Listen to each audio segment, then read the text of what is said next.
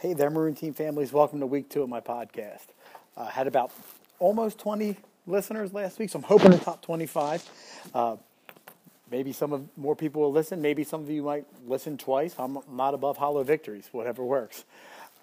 So about this week, students finished up their PSSAs last week, their ELA PSSAs. We're moving on to math this week, I'm sure you know. As far as Maroon Team-wise, we started to practice for our talent show. This is something we started doing about 6-7 years ago with our last day of school. We have a 8th grade wide talent show. Not all students are required to participate. They all go, but not everyone has to do something. So if your student, your son or daughter has some sort of talent they'd like to share, make sure they're on it. It's pretty cool. It's a neat thing we do each year. This past week, on Friday, I showed one of my favorite videos of the year. It's a tough one to watch. It is a little sad. It's an ESPN Outside the Line special about a young man named John Chalice. John grew up in went to Freedom High School in Aliquippa, Pennsylvania. He, in high school, developed an inoperable tumor in his stomach. He eventually did succumb to this tumor, but he lived his life by a motto that he preached, the idea of courage plus believe equals life. And with the kids, we talked about the importance of focusing not on the disease, but how he chose to face this insurmountable obstacle. And it's an amazing video. I recommend if you have 7-8 minutes time to watch, you can go to YouTube, put in John Chalice, or just go over to my show notes page and you can get the link there. So hopefully you enjoy it.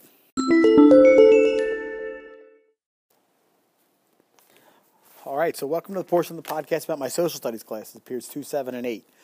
This past week, we really started to dive into the content of the fourth quarter, which is the idea of sectionalism and how conflicts and our attempt to compromise helped divide our nation in the early 1800s. A couple weeks ago, the students took a survey, and part of the feedback they gave is that they wanted to do some more low-tech work, some less technology. So we did that. We went really kind of old school, and the students created a poster. They created a visual representation of sectionalism in the United States. I gave them an oversized map with the 3 sections divided, the north, the south, and the west, and the students had to create their own versions, their own posters that visually represented the divides between the nation, the division over slavery, tariff, how they made their money. It's pretty cool. The students then took pictures of it, turned them in, and they put them on a virtual bulletin board. If you go to my show notes page, you can see the link to the Padlet link there. You can check out the work that your son or daughter did. Really some neat stuff over there.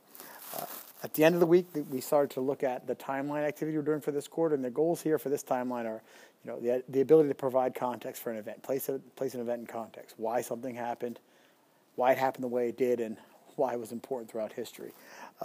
Eventually, they're going to use, we'll talk about next week now. This week coming up, we started researching these events now. They have about 14 different events.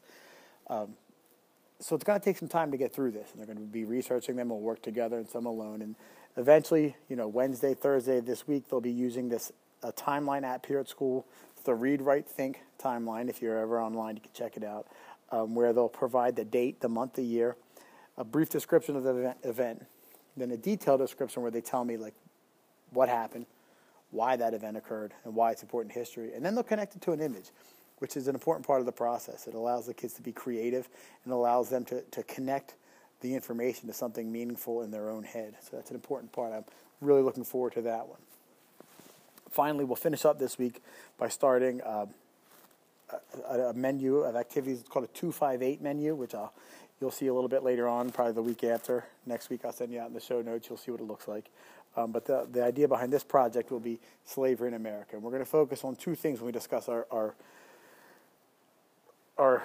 unit on slavery. We'll look at why slavery took hold in the South, and probably more importantly then, the human experience of slaves. I think too often we forget about the human experience. So that's where we're headed next week. So here we go at the part where we talk about accelerated social studies, my period 3 and 4 classes. I kind of meld these 2 weeks together. We've been working on a project we call Providing Context in American History, and it's all about the years leading up to the Civil War.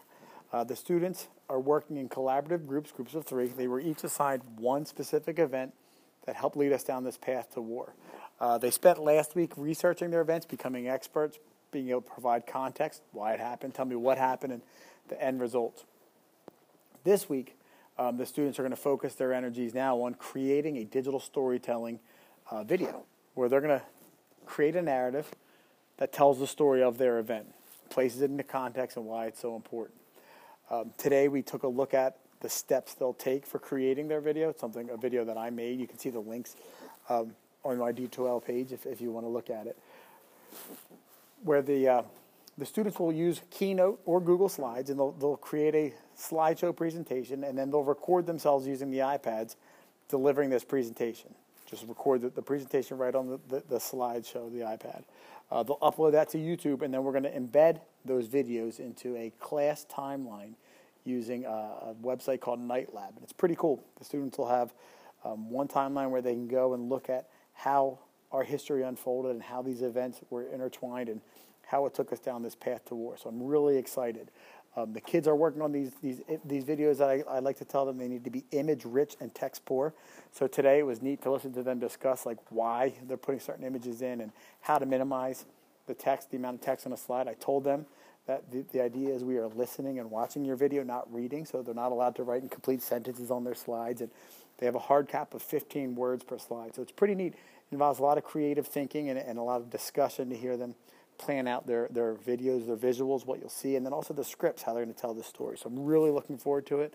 By the end of this week, hopefully you'll have a link to the timeline that you can see all the different videos the kids created. So looking forward to another great week here in school.